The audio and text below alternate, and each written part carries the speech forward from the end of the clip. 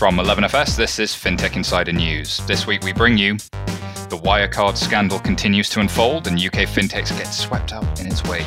Chime launch a credit card as Galileo offers everyone a chance to launch a credit card, and Monzo warn their customers about the perils of buying puppies online.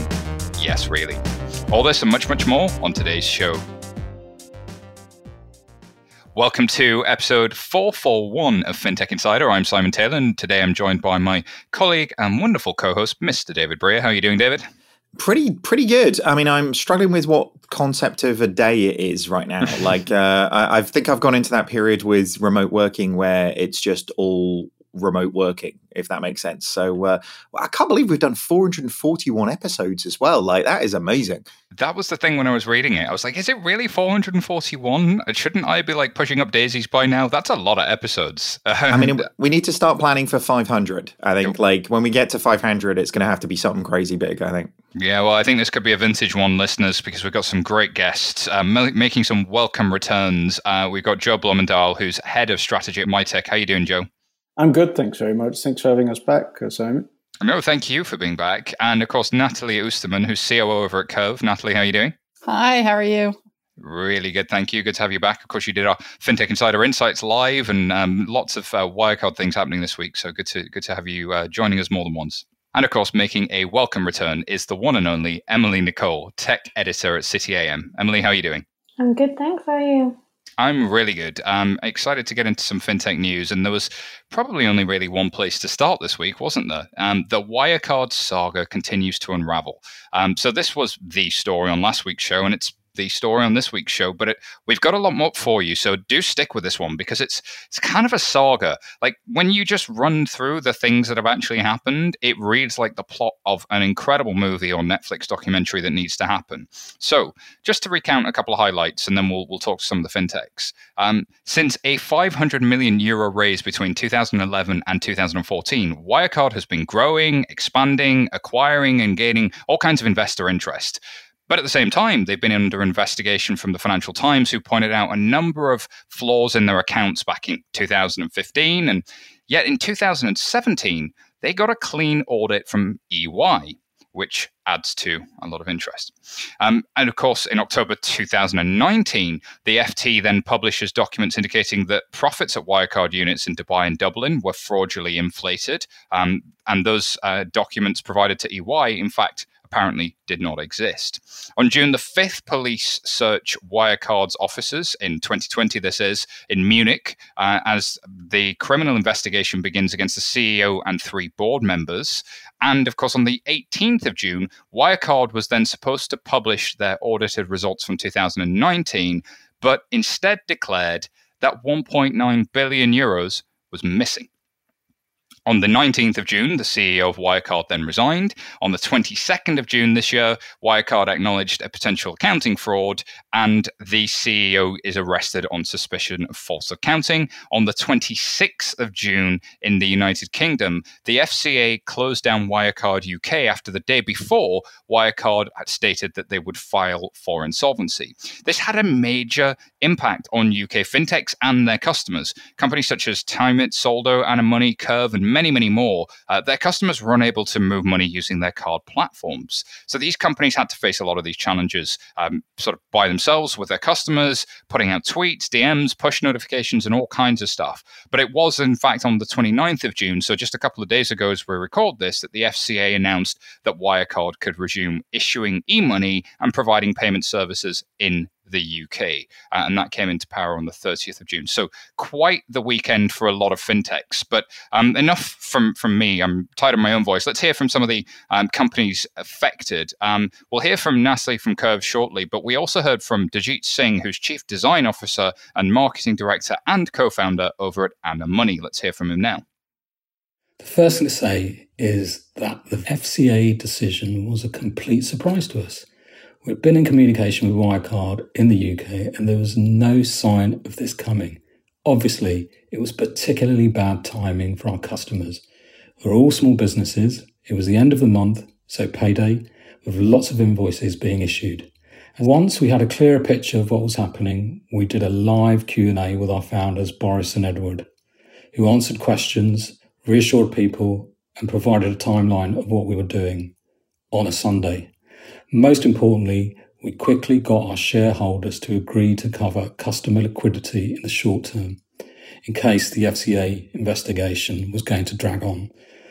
We're obviously relieved and pleased it was resolved fairly quickly, and we hope it hasn't eroded trust in e-money and the fintech industry. So what are we doing now? We've got a big announcement coming on Friday where we'll map out some of our future plans.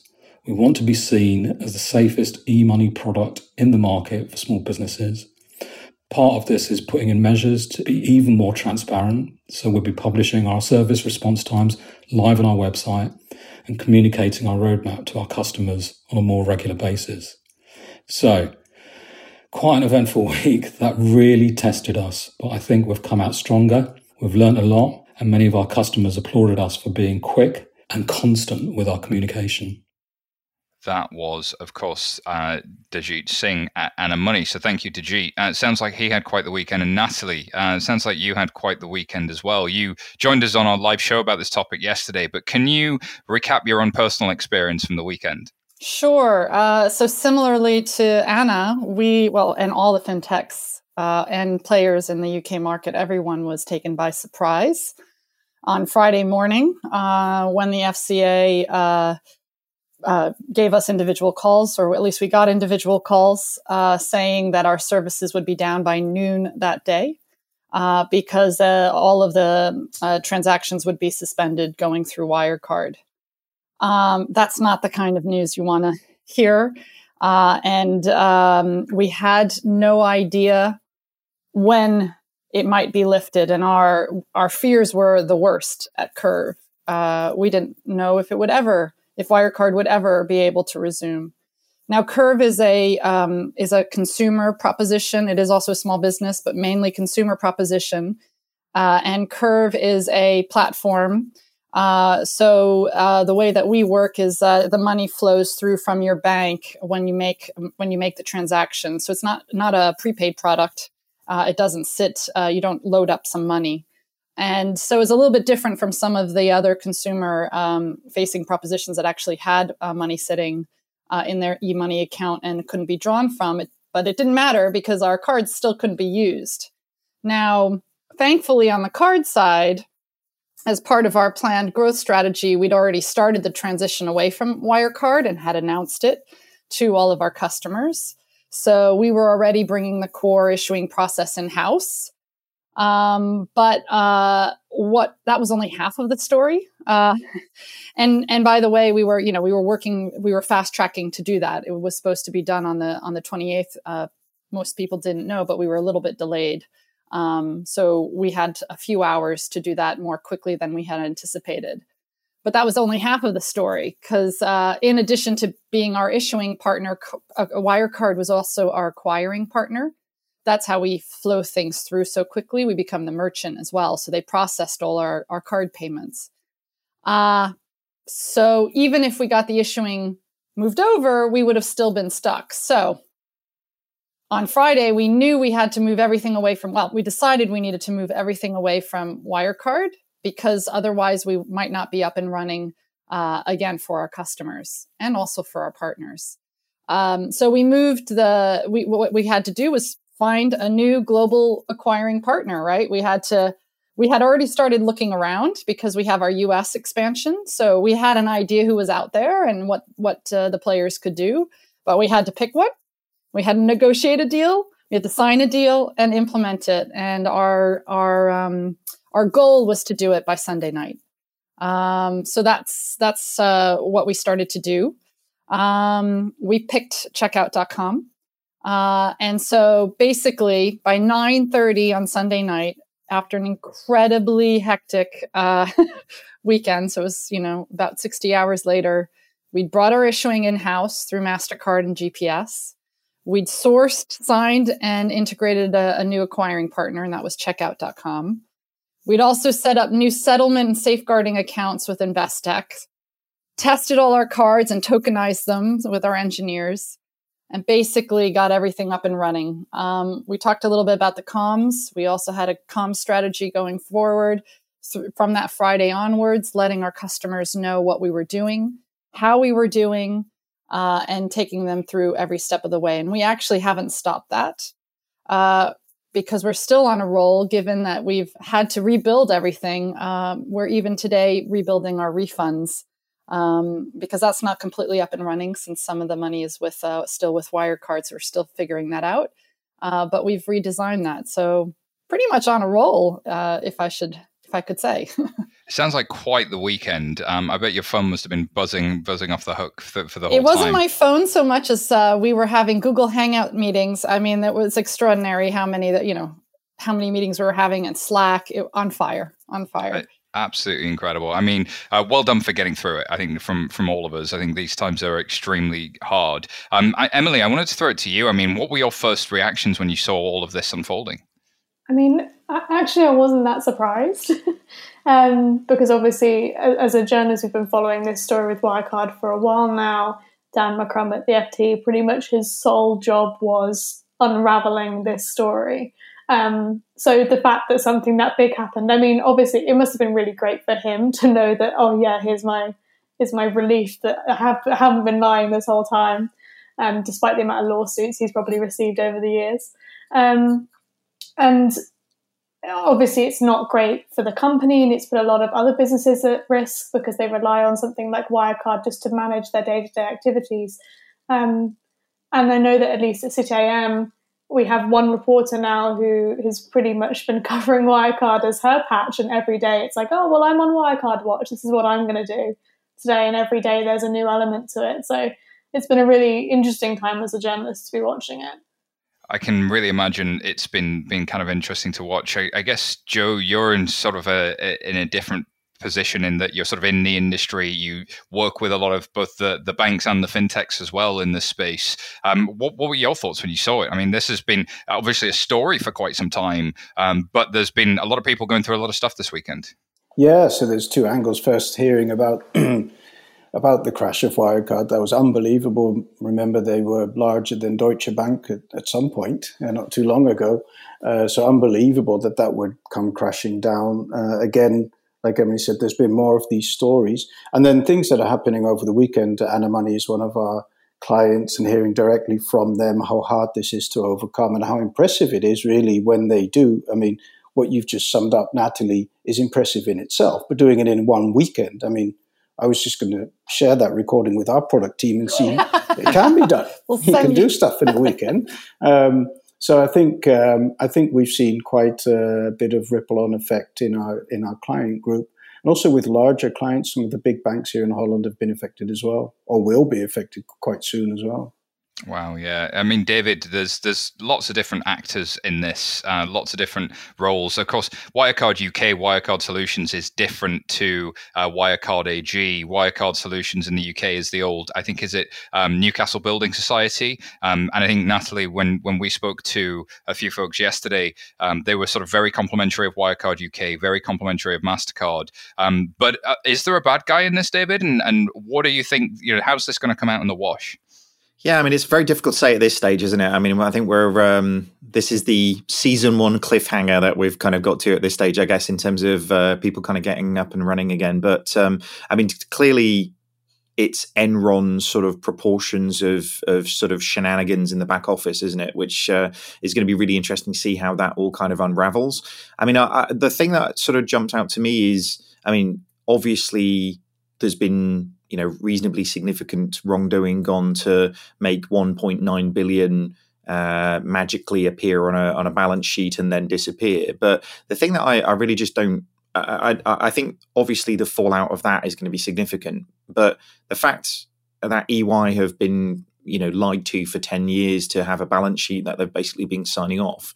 And actually, to your point, Emily, with all of this isn't like it came out of nowhere. There has been, ongoing rumblings of kind of wrongdoing for a long time. And you would have thought that actually that would have prompted a much more significant investigation from an auditor's perspective somewhere along those 10 years of kind of issues. So, I mean, again, I think the impact of this is going to be very significant. I hope it doesn't affect the sort of public perception when it comes to bank as a service or critical infrastructure being, held by, more new age companies.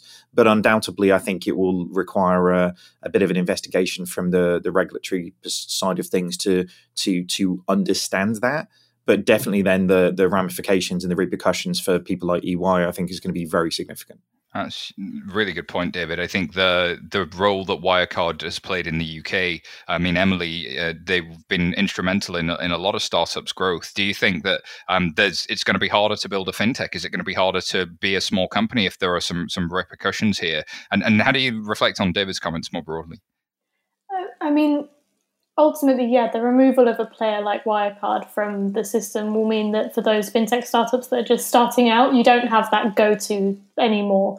But as Natalie described earlier, they've chosen a new partner. There are partners out there that can do the different parts of the system. And so hopefully it will make the market a bit more competitive.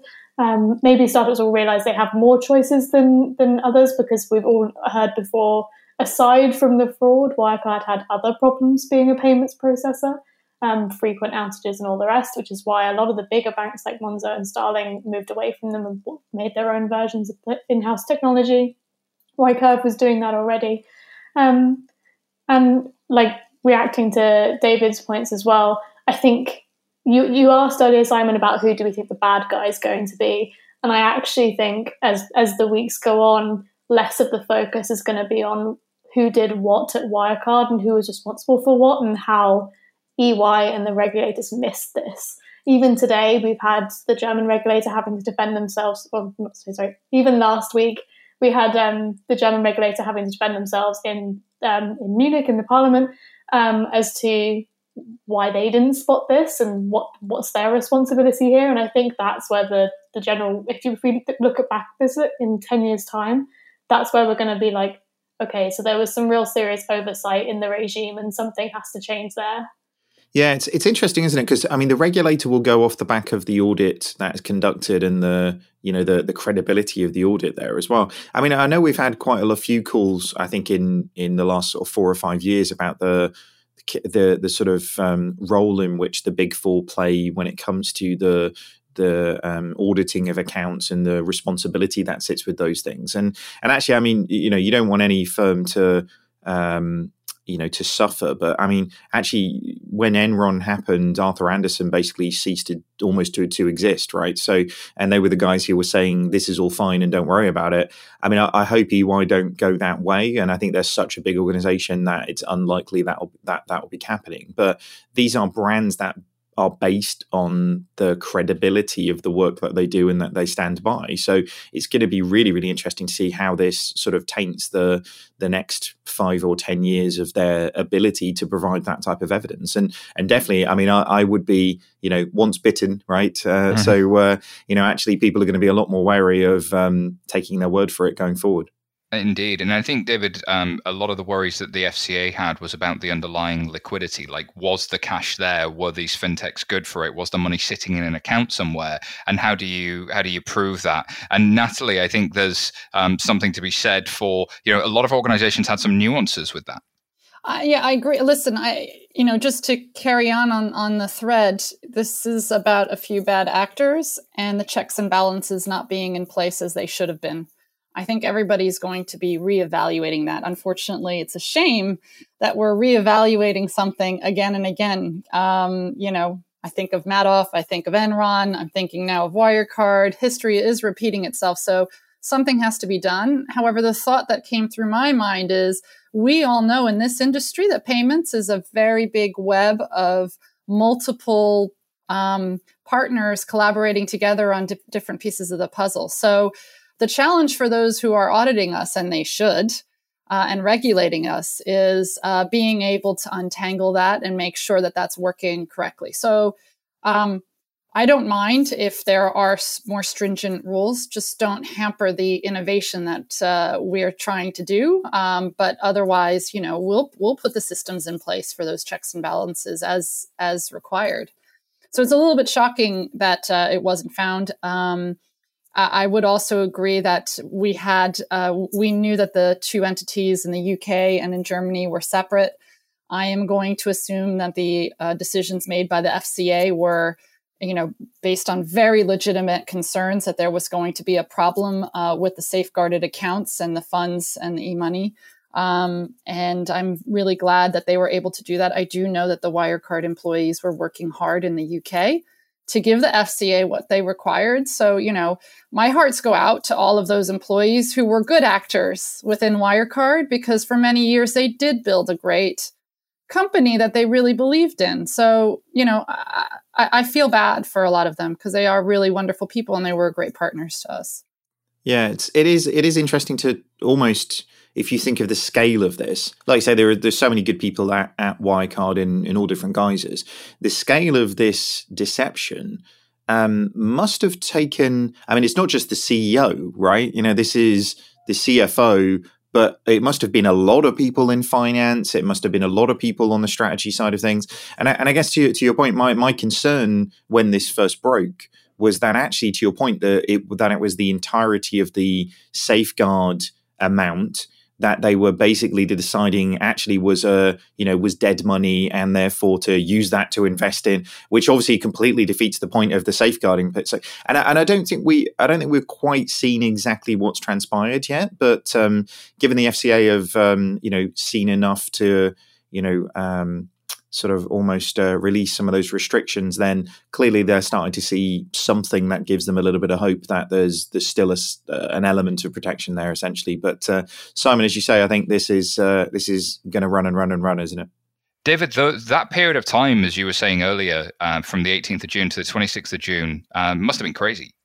Yeah, it's weird because the tone of that changed so dramatically, didn't it? From we think we've been hacked and the money's disappeared to somewhere. And then there was all of this swirling of where's the money gone to, oh no, the money never existed in the first place. So the investigation that happened internally over that period must have been pretty terrifying. So I know we've said this a few times. I know we've said it last episode on the show as well, but the sooner Netflix get a hold of exactly what happens, the better we'll all be informed with the inevitable documentary that comes out, right? So I think there'll be a Fire Festival, there'll be 2 documentaries on different platforms. I think that's bidding war has already started.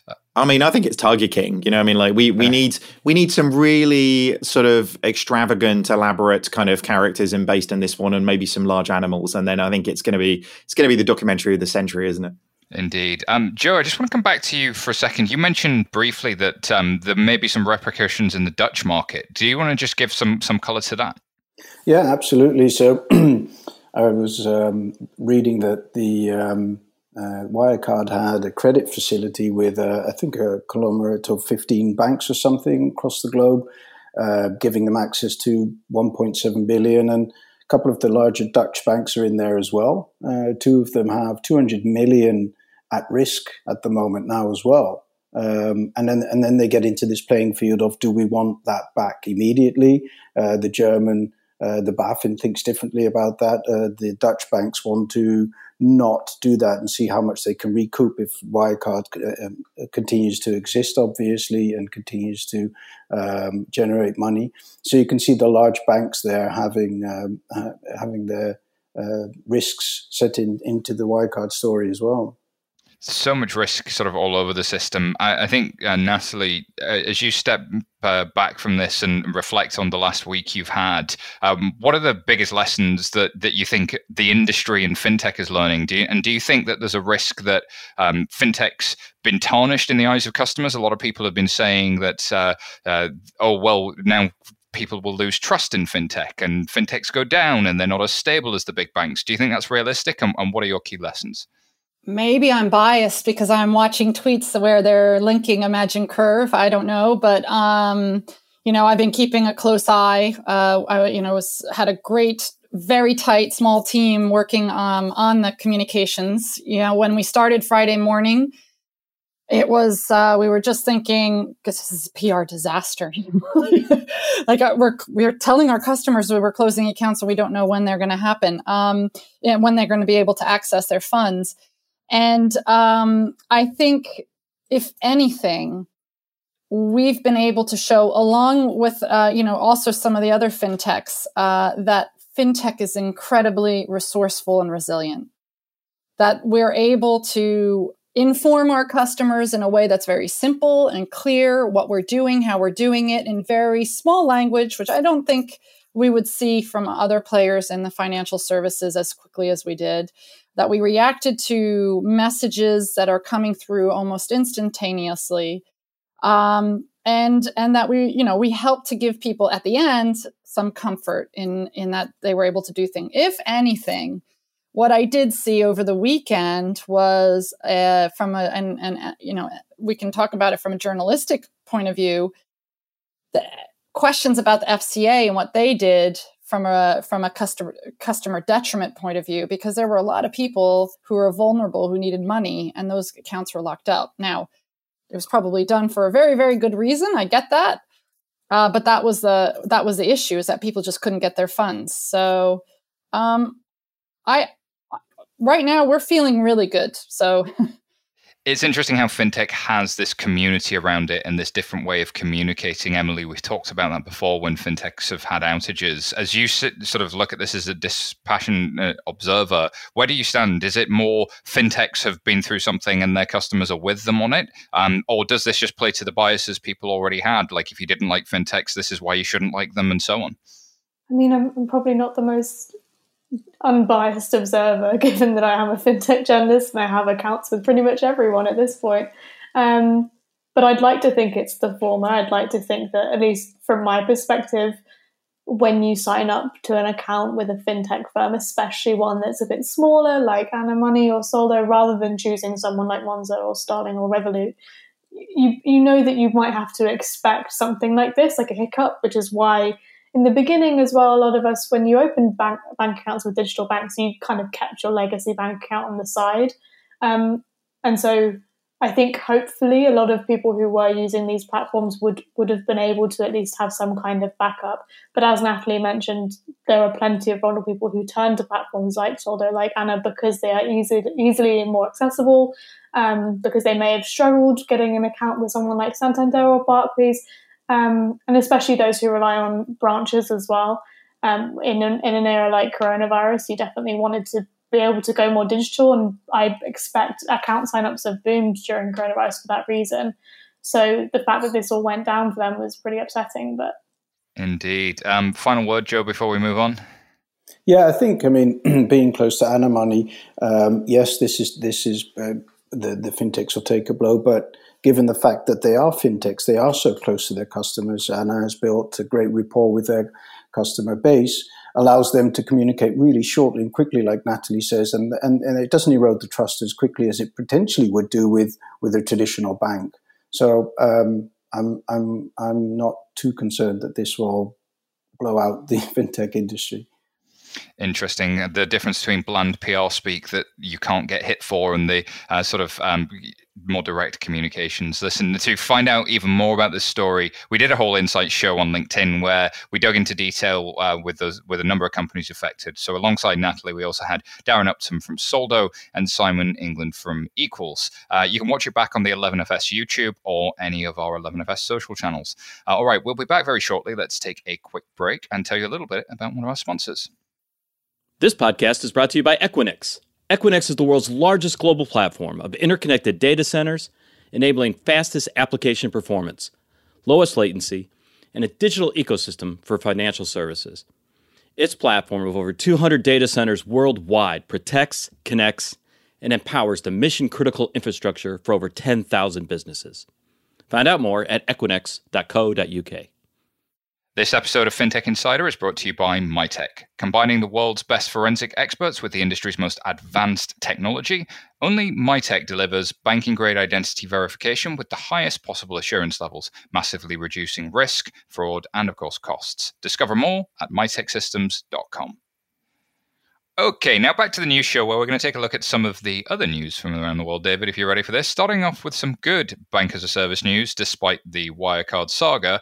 Banking platform Solaris Bank has raised $67.5 million at a $360 million valuation. So, of course, they are a German fintech startup, and this is their Series C. They offer financial services to other fintech companies through a set of APIs, and they do allow you to build fintech startups and leverage leverage their line of products to do a lot of the back-end heavy lifting, integration to Rails. They also have their own banking license, and it's an infrastructure in the sort of the banking space. Their clients include challenger banks such as Tomorrow Bank, Insure, Vivid Money, Penta, Contest, and many more, with a total of more than 400,000 individual accounts and clients. In the future, Solaris Bank plans to make its portfolio of financial services even more broad by introducing local IBANs or international bank identification numbers in the most important European markets.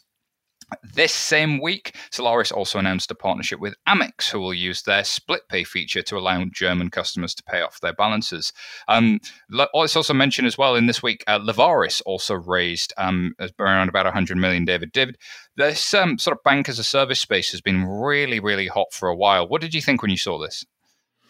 Yeah, it's super interesting, isn't it? I mean, it's again, off the back of everything that we've just been discussing, then it's good to see, the real sort of backbone of financial services, people having a good go at that, isn't it? And I mean, Solaris Bank have been around for a little while, haven't they? And it feels like particularly in the German market right now, it really feels like there's an opportunity for those guys to really be that platform for new fintechs, new players really sort of coming to the market. I mean, it's interesting really off the back of everything that Thought Machine have been doing, and like say Lavaris, who have been around for quite a long time, are really getting traction now and investment. So feels like the fun and frolics to have in core banking are really heating up, which is good.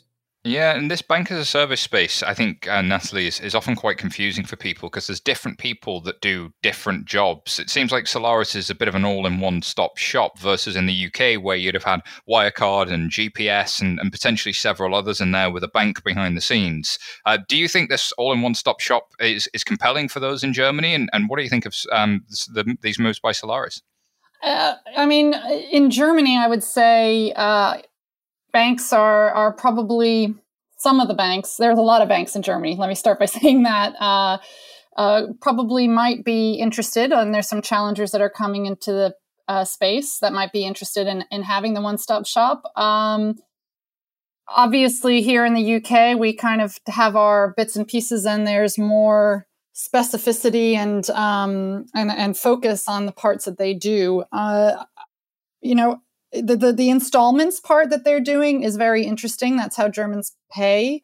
So I think that really fits into what Amex is looking to mimic. So I think there's definitely some potential there. I think there's probably more potential in the US, if I'm honest. Those infrastructures there are really lagging, and I think could do with a makeover. I think for Solaris, as you say, the places where it's actually particularly difficult to get hold of licenses is really, really interesting. But and like you say, different players sort of operate at different levels in the stack, don't they, Simon? So, but I think it's I mean, if I was Fiserv or Temenos or FIS at this stage, seeing 4 or 5 players really having a good crack at really sort of disrupting £40 billion companies, then actually that's a sign that they really need to up the game when it comes to the product development side of things. Indeed. And of course, Emily, in the US, there's companies like Galileo and Marqeta and Q2. They're sort of coming out of the woodwork. There's Deserve.com, who's a really exciting one in the credit card space. Do you think this sort of new intermediary between the sort of smaller banks and the sort of this bank as a service space? In Europe, we have Rails Bank as well, of course, in the UK. Do you think there's going to be more of these? Is that ripe for consolidation? And how do you see that space more broadly? I think it's great, again, for those fintech startups that are starting out, because especially in the beginning, things like in-house tech are very expensive and time intensive. And right now, time to market is really, really important if you're going to get ahead. Because there's so many bigger players in fintech now that you have to compete with. It's harder to break into it. But then I do think that something like Wirecard has shown it's probably never going to go away, that once you reach a certain size, you've got to start thinking about developing your own tech in-house. You can't be relying on others to provide those services for you. And so eventually it might start to hurt players like Solaris and Railsbank and the rest. It's interesting, as you say, it's like different players. I mean, we always talk about the banking battlefield and the different people that are on that banking battlefield, different organizations kind of coming into financial services. I mean, we found with Foundry, people who are outside of financial services who really want to get into the banking space and bring banking like services to their already happy consumer base. Actually, they just want all of that stuff taken care of. They don't really, I mean, not that they don't care. There's obviously sort of regulatory side of things that they need to kind of adhere to, but what they're really looking to do is just get into banking without having to get into banking, which I think is it's why people like, the Apples of the world have worked with Goldman Sachs, or the Googles have worked with Cities. It's inching people into, banking isn't just for banks anymore, is it? Absolutely, and you probably saw that Galileo announced their Galileo Instant product, which for $1,000 you can get a card program up and running, and then $5 a card. I mean, Joe, APIs have been huge for developers with Stripe and Checkout.com and others. Do you think that this is something that we can learn from and can be used by big banks? And as David said, will it draw other people into financial services like non-banks? Yes, and the other way around, APIs will draw banking into other spaces as well, and closer to my world, identity and identity issuing and things like that. So I think that definitely, it also, the whole Wirecard situation we were talking about just now does demonstrate how interlocked we are getting, and that's driven by the API economy, and it will bring some of the risks that Emily talked about to the table. But ultimately, I think it'll bring more choice and more customization to you and me as a consumer. Absolutely. Well, that's all the time we've got for this story. But speaking of people who launch on Banks to Service, we're talking about US challenger bank Chime launching a credit builder, a credit card that works a bit more like a debit card. And this story comes from TechCrunch. And this card is designed to help consumers build their credit history by way of everyday transactions. So the card feels more like a debit card, but it's tied to how much cash is in the user's bank account. Rather than a traditional card that can allow for overspending, because in a 2015 survey, Chime found that 67% of quote-unquote millennials prefer debit cards, which they feel are more secure and less likely to get them into debt. However, relying on debit cards alone means younger consumers aren't building up a credit history, a decision that may come to haunt them later on when they're looking to finance a house, for instance. In 2018, Chime acquired the credit score improvement service Pinch, which had focus on helping young adults build better credit. Chime says it took learnings from Pinch and tapped into the team's expertise in the creation of this credit builder. Chime's been beta testing even the credit builder since June 2019, and the service has grown to over 200,000 enrollees. During the test period, credit builders also help users increase their credit score by an average of 30 points and help 95% of members with no credit history establish a credit score for the first time. Absolutely incredible. But to find out more, we heard from Michael Ducker, who's co-founder of Pinch, and he's also the director of product at Chime and led the credit builder development launch. Let's hear from him now. My name is Michael Ducker, and I'm a director of product at Chime, and I lead our credit builder product. Chime's mission is to help Americans achieve financial peace of mind, and many of our members are younger and haven't established credit scores yet. This is something I discovered early on at Pinch. When we joined the Chime team, we took the learnings from rental payment reporting and brought it together with Chime's payment expertise to invent a completely new, accessible financial product that would allow our members to build credit safely and work with all three credit bureaus. We're super excited about the positive impact we're making in this area. Members have seen an average of a 30-point increase in their credit score. And for those looking to establish credit for the first time, 95% of members without a credit score were able to get one. Thank you very much to Michael. I mean, Joe, I'm going to come to you first. Do you think it's a good move to help people build credit ratings and products like this? Yeah, being Dutch, we don't work in a credit society at all. So it doesn't feel like a new way of working. So I can see, and then thinking about the Solaris story just now, the Germans being more interested in credit, like the Dutch wouldn't be interested in credit, feels like the world's spot sort of tilting a little bit. So there's more debit activity on the US side, and then potentially here in Holland and more conservative countries like Holland and Germany, we're getting a bit more used to credit. So absolutely, I think it's healthy both ways. Yeah. Indeed. So this actually followed the launch yesterday of the debut of Apple Card's Path program, which helps tackle the issue of young people who can't qualify for credit. David, do you think that there's things big banks can learn from this? Do you think big techs will be doing it more? What are your thoughts on credit building generally? I mean, credit building in areas where it's because people have had bad credit, or you're trying to, I mean, we've seen, obviously there's areas of the world where you can't pick up and actually accurately get a risk profile for people, and credit building at that sense sort of makes sense. But I sort of feel like the idea of, by learning how to deal with debt, you have to get into a little bit of debt frequently. It's like, the idea to get over an allergy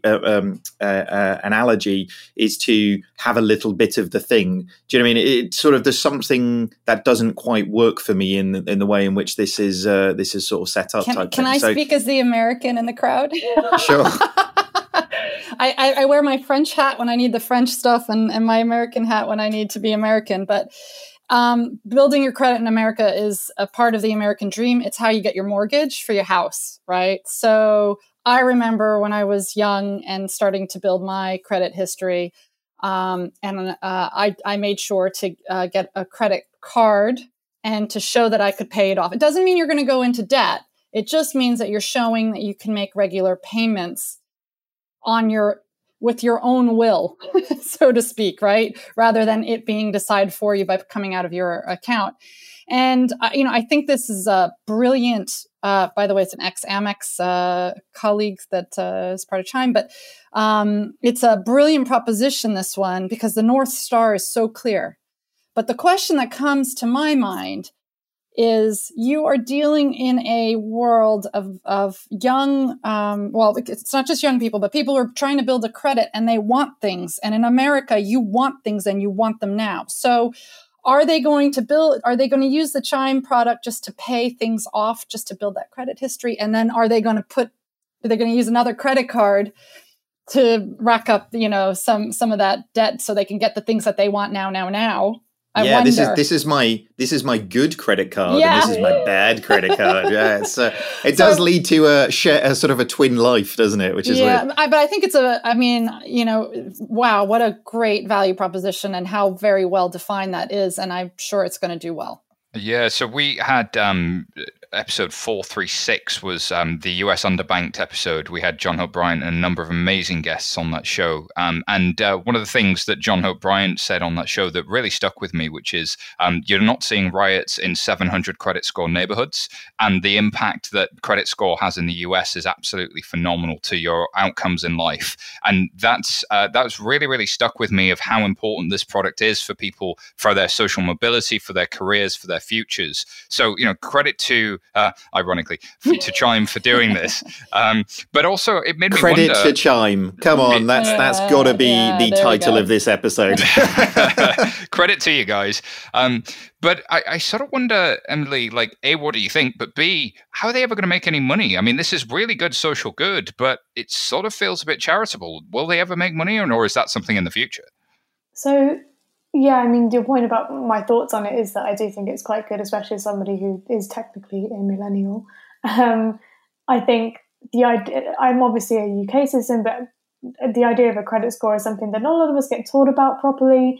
And especially if you're thinking about people who come from lower social mobility backgrounds, where credit score is really important for them, it's good to have a product that kind of does it without you having to think about it too much. It does it in a way that is building your credit score, but you can't really get into too much trouble because it still has this whole debit card feel to it. And that's what a lot of different startups in the UK are trying to do with different aspects. People like Credit Ladder helping you to use your rent payments to count towards your credit score and everything like that. So I think it's great for that reason. But you bring up a very good point that there's not necessarily a source of revenue attached to any of this, because whereas in the UK, we've kind of got an idea of how digital banks can become revenue building once they've got enough deposits and they can start doing lending. But in the US, where everything is so credit based, it must be a lot harder to really find a way through that. And Chime must have something else up their sleeve to go along with this. Maybe it's additional products that they're going to sell with it, because this isn't really going to earn them any money. Well, and to that point, right? And actually, Natalie, to your point, it's like this is training ground territory for getting people fighting fit for some like big boy and girl debt, right? So, maybe this gives us a bit of an inkling into where Chime's roadmap goes to, where how are they going to make really profitable customers in the future? Well, actually maybe they're de-risking their roadmap in 5 years or 4 years or 3 years time when they come out with a mortgage product or a bigger credit product where they've actually created captive audience and they've created a very loyal group of consumers. So this might become a very amazing strategic play. It could be a masterstroke. Let's see if that's the case. And speaking of training, as you say, David, I wonder if they're training credit algorithms as well as they're learning about everyday spend and as they're putting all of that together. Because credit scoring in a traditional bank looks quite different and quite manual to what you can do with open banking and Plaid and many, many others. Joe, last thoughts on this before we move on? Any reflections on maybe what we can do with data and potentially risks of things like this? Yeah, to your point, Simon, I think that's so true. Use much more real-time information flowing through the system, so they'll be able to use that. And then I believe David made a good point there as well. That gives them some idea of the direction that they could move into to twist the company into more profitable solutions. So I think that's very true. Mark it down here, folks. David said it on episode 441. If it happens in 3 years, you know where it was. You can give Chime some credit, and you can give David some credit for calling the shot. That's also a different episode title. But I mean, come on. I say a lot of things. At least one of them's got to come true every so often, hasn't it? So. Indeed. We need to write all the things David says and predicts down. David's predictions. There's a blog post. Alrighty. Next story comes from IBI Intelligence, and this is about Galileo launching Galileo Instant, which I accidentally foreshadowed earlier, about creating a branded debit card and digital banking experiences. So this is a continued expansion in this bank as a service theme that we've really had in this episode. They've removed a lot of the complexity around card issuing and streamlining the process of payment network, sponsor bank, card design, manufacture, fulfillment, app design, third-party support, etc. And they've done this by packaging it into this instant product, which I think, as I mentioned, was sort of $1,000 to get started and then $5 a card. You might recognize the name because earlier in the year, the company was acquired by SoFi for $1.2 billion. And Galileo was founded way back in 2000, but it is one of these sort of API-first payments platforms that's able to do incredible fraud detection and decision-making analytics in the auth stream because they've built their own stack. And there's some really impressive stuff that they put out on YouTube along those lines. But people using Galileo are not just fintechs and challenger banks. It's content creators, it's gig employees, it's yes, startups and fintechs, but it's people like DoorDash and Instacart. They have a whole network of big techs using them, and it's changed who's bringing products to market and what products they're bringing to market. So why do you think it's going to be so important to brands generally to be able to work with these bank as a service providers in the future? I mean, Natalie, you're kind of working on both the issuer and the acquiring side. Do you think that that's going to be the case? And do you think that differentiated features are getting harder and harder as people are commoditizing the space a little bit? Yeah, I don't know if it's, I'm sitting here thinking, if you're Uber, do you want to start issuing cards to your drivers or something? I don't know. I don't know if the gig economy would be big for this. What I do know on, what's on our roadmap is being able to, for our small businesses to be able to issue some cards off to their employees. So we would be doing that. If we're thinking of doing that, then why wouldn't others want to do it as well? So there could be a market for this. The other thought I have is it gives a lot of ideas the chance to start to bloom, but then, then that's great. I think it just opens it up for people being able to try things. Indeed, it does. And I think that wave of innovation we saw with Wirecard could be there as well. I mean, Emily, do you think that there's potential for developers to pick this thing up and sort of a bit like how Shopify changed the game in sort of creating a store? Will we see more small things, or will we see bigger companies getting more out of this over the long term? Where do you think that balance lays? I mean, it kind of harks back to my original point about how a lot of companies eventually are going to want to take their things in-house. And so maybe this is going to be a great product for them because, yes, somebody else is making the card, but it means they're offering their own version of a card rather than using another kind of company to give their employees credit cards. But it all reminds me of back when I was younger and you used to be able to get store cards for different places. I know I had like a Topshop credit card that I only really used because I got some reward points. I'm pretty sure it's defunct now. It's still an open account somehow, but I don't use it at all. I don't even think they accept it. And that was a whole fad that has since died out. So I'm not sure, like, I don't really see it catching on in that sense, like why you wouldn't just go to a company that does this for you. They have that has their own cards that you can use, rather than creating needing to spend money to make a bespoke one that you can then offer your employees with your name on it. Yeah, I think this one was the example of like Uber wanted to be able to, and Lyft use services like this. I think they partner with different people to be able to allow their gig economy drivers to cash out in real time. So it's you drive and then you've got the money immediately. So that it's actually solving different problems because they're getting API access to the underlying infrastructure and doing new things. But David, I want to come back to that other point that sort of I think Natalie may raised and Emily raised, which is this sort of displacement of these bank as a service providers once things hit a certain scale. Does that mean they're sort of limited in how far they can go, and that they're going to need more flexible infrastructure and control over their financial products at some point? I think if anything, actually, this starts to shore up some of that, if I'm honest with you, because actually I think this sort of moves a little bit away from people just using, I mean, actually, look, we do this all the time, right? We'll use prepaid cards to test a proposition because you never really know until you put it in the hands of a consumer whether they actually like or not the thing that you do. And actually this sort of stabilizes some of those elements, particularly in the US market. But, you know, I was surprised that Galileo have been along for 20 years now, like that. It really only feels like in the last maybe 2.5, 3 years that the company have really sort of taken off. So it makes me sort of wonder what they've been doing for the other 17 years. But so yeah, I think it's an interesting move. I think again, this one, similar to the point that I was making a little bit earlier on with where Solaris is, I think particularly for non-financial services brands who are looking at branching out into financial services, this type of thing allows them to, you know, dip their toe into the waters without worrying about regulation or worrying about actually spending a whole heap of money to do it. And this was kind of my point in that we've seen a lot of companies get to a certain point and then want to take things in-house. But for example, you mentioned Uber earlier, Simon. Uber has recently said they're going to have to stop working on their financial endeavor entirely because of coronavirus and having to reallocate and focus on things. So obviously there's still going to be a need for this product for a while, but we can even see through Uber's journey that they were basically working on the idea of taking it in-house.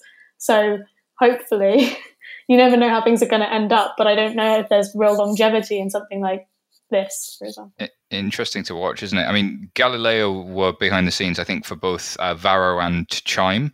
And as a result, both of them now are applying for charters. Now they've reached a certain size and maybe may do the same as Revolut and Monzo. So that's going to be interesting to see.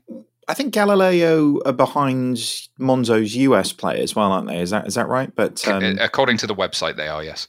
Every time I hear any news about these guys, I'm singing Queen songs for days. Like, I don't know about you guys, but it makes it very difficult to really focus. But it's who's magnifique. Not thinking of that Queen song right now? I know.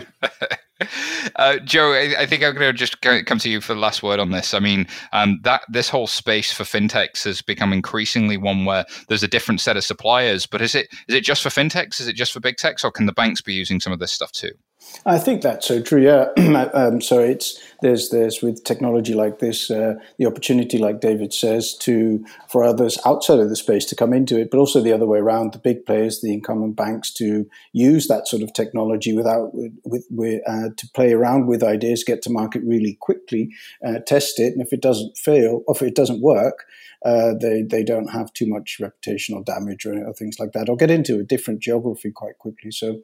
Yeah, it's definitely useful for the banks as well. And David, we've found that it's often quicker and cheaper than sort of doing big integration work to kind of do some of this stuff. What do you say the sort of the lessons learned are from doing it? And do you think people are trying to get closer to the customer by testing things faster and cheaper? And is that method proven now, or does it still have some way to go to prove itself? I think it's definitely proven. I mean, it's been proven in other industries for a long time, and actually, it's not new. It's just new to financial services, really. But I mean, we always say, right? People usually spend a hell of a lot of time and a hell of a lot of money to find out nobody cares about the thing that they thought they cared about, and opportunities like this to get to market and get to consumers quicker. Stops you really realizing that people have just lied to you in user testing, and the thing you thought was real was not real. So, I mean, options are always good, and this gives everybody another option. It certainly de-risks investment on that side from a product development standpoint, doesn't it? All right, we're going to move on as we're getting to the end of the show. And just to round up some of the other stories from the week that we didn't have time to cover, there is just so much happening in fintech every week, and we can't cover it at all. But these demanded a shout out. So, David, do you want to start us off? Yeah, absolutely. So it's getting all open banking down under. So down in a story that we didn't have time to cover on Finextra is that Australia takes the first steps towards open banking. So Australia's consumers can now choose to share their banking data with third-party providers following the launch of open banking under the Consumer Data Right Act. So the watchdog in January delayed the introduction of open banking rules by 6 months amid concerns over testing and security of the new provisions for account data sharing. The introduction of the new data sharing regime has got off to a bit of a slow start, though, with just 2 accredited data recipients confirmed. The ACCC, probably should have worked on that acronym, says a further 39 providers are undergoing the stringent security test required for accreditation. And aside from the top 4 banks, other authorized deposit-taking institutions are now expected to join over the coming year. I mean, this is a really interesting look. The ripples of open banking from what has happened in the UK and actually further afield is going to go and go and go and go. So it's great to see this sort of landing on the Australian shores. Indeed, if Sarah Kocianski was here, she'd also be at pains to remind us that they've probably gone a lot further than the UK and really built upon it in some quite interesting ways in terms of the data privacy side of it too. There's another story we didn't have time to cover from AltFi. This is TransferWise eyeing digital wealth with a new FCA license. So, because TransferWise, known for its FX and money transfer business, has started moving its 8 million customers to be able to access affordable funds and investment products from reputable providers, helping them move some of that cash that they have into investments. It pits the payment startup against, of course, Nutmeg, Moneybox, Wealthify, and Money Farm, but also the likes of Revolut. TransferWise investment product will be protected by FSCS up to a value of £85,000. However, as with all investments, their value can rise and fall. So questions remain about what their offerings are actually going to look like, what funds they'll offer. Will it be ETFs, low-cost trackers? Will it be something more substantial? Nobody really knows, but the announcement's there, and it seems like TransferWise are going beyond their beachhead into more and more products. David?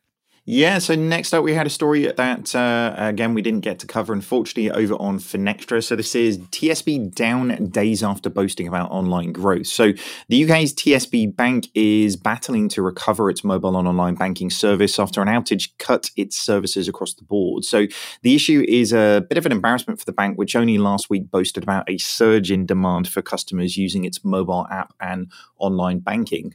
They were sort of putting out there that this was really due to the outbreak of COVID. I mean, that's the surge, not the outage, I imagine. The average number of customers registering for the mobile banking since the UK lockdown began in late March has nearly trebled from just over 1,270 to almost 3,480 every day, reaching over 4,000 on some of those days as well. In November last year, the bank pledged to become a bit more digitally focused, closing down some of those branches that they've got and investing 120 million on mobile and online channels over the next 3 years. I mean, I'll be honest. I really like TSB as a brand and their heritage and their background and everything that they've gone. And actually, the positioning as a brand in the market is great. But they really need to shore up on the tech side of things now, because there's only so much that customers will sort of put up with. The other thing that stands out from this one is, like, in a world where banks are spending billions, spending £120 million doesn't feel like actually that's significant to get you to where you need to get to, albeit only if you spend it like a bank.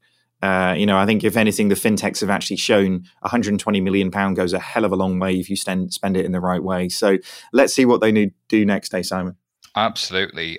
Story this week from Finextra that we didn't have time to cover, and this is about Zimbabwe moving to suspend mobile payments, and this is accusing a lot of mobile payments companies of sabotage to the economy. All monetary and phone-based transactions will be ceased. The stock exchange is also closed, with banknotes scarce. Mobile payments account for more than 80% of all transactions in the Southern African country, according to central bank data. But the administration claims that the operators, particularly the hugely popular EcoCash, have been conspiring to sabotage the Zimbabwean dollar, which has lost nearly all of its value over the last year, causing rampant inflation.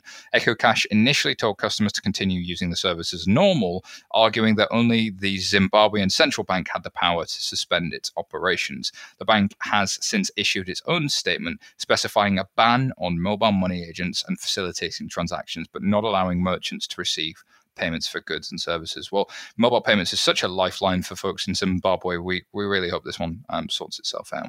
But it's time for a bit of a mood lightener before we go. This is our and finally story. This is Monzo educate. Well, is it a mood lightener? Monzo educating their followers on online puppy scams. At least it had a lot of pictures of very cute puppies. So in a series of tweets with many pictures of cute puppies, many pictures of cute puppies, Monzo posted a thread warning that their community about the perils of buying pets online via social media, warning that the posts are often fake. It's often illegal, only legal to buy puppies and kittens from licensed breeders or adopt them for the rescue. You might see listings on sites like Gumtree or Facebook, but there's apparently this scam where fraudsters ask for a deposit for your pet to be, and then the seller goes quiet and you never hear from them again. So wow. Is this a good message for a bank to put out? I mean, Emily, what did you think when you saw this? Is this just yay puppies or like a good, helpful message? I mean, I think I've been seeing quite a few of these kinds of tweets from Monzo's Twitter account recently where they're trying to inform more of their customers about the different kinds of scams that they can encounter online. Puppy scams is very niche, I'll admit.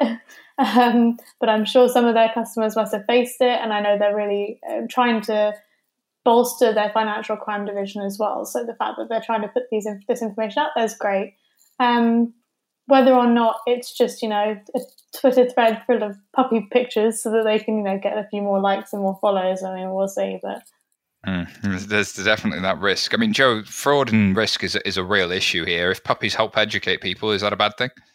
No, it isn't. It's very niche, like Emily said, because they could go out there. We hear these stories all the time, not just with puppies, but I've been using one with camper vans, similar story, that gets stolen. So I think anything that will educate the public and just generate a bit more awareness around the risk of this thing is probably a good thing. And this is the difference potentially between incumbent banks and fintechs, because they are going out there and generating the trust in their brand that it goes beyond just financial services, but they're helping you prevent sort of this type of problems as well.